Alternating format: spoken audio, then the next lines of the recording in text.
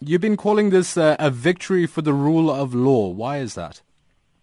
Because we maintained right from the start that the minister's intervention was unlawful.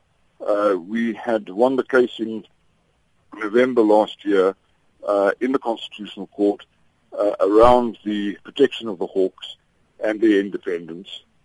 And it's appeared to us that the minister had acted unlawfully. His intervention was unlawful, and the High Court in Pretoria ruled earlier in January that it was unlawful. The minister obviously argued that he would want to appeal this judgment, but the High Court turned it down because there doesn't seem to be any basis on which an appeal can succeed in any other court. At the same time, we instituted an application in terms of Rule 49 in order to get the court to rule on its own judgment of enforcement of its judgment.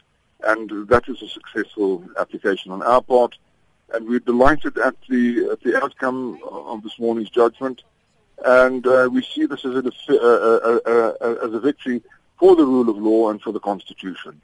Does this mean that Dramat can return to work today? It means that he can return to work right now.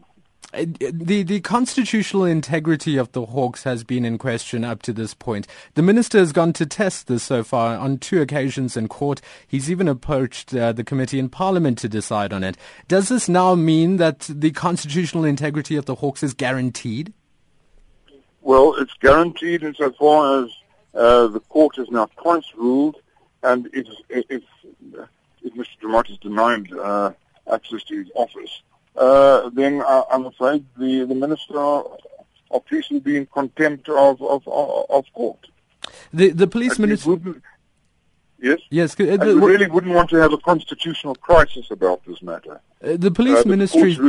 The Police Yes. Ministry, though, says that he would not be allowed to return to work until the appeals process was completed. Well, the court has ruled otherwise. It's not for the minister or any member of the executive to overrule a judicial verdict here. And the court has ruled now that Mr. Dramat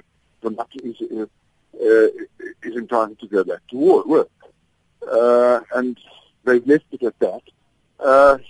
I would be very wary of answering on behalf of the minister. And I can't speak on his behalf, obviously, but the court's ruling is quite clear. And if the ruling is in any way subverted, then it would be it could be regarded as contempt of court.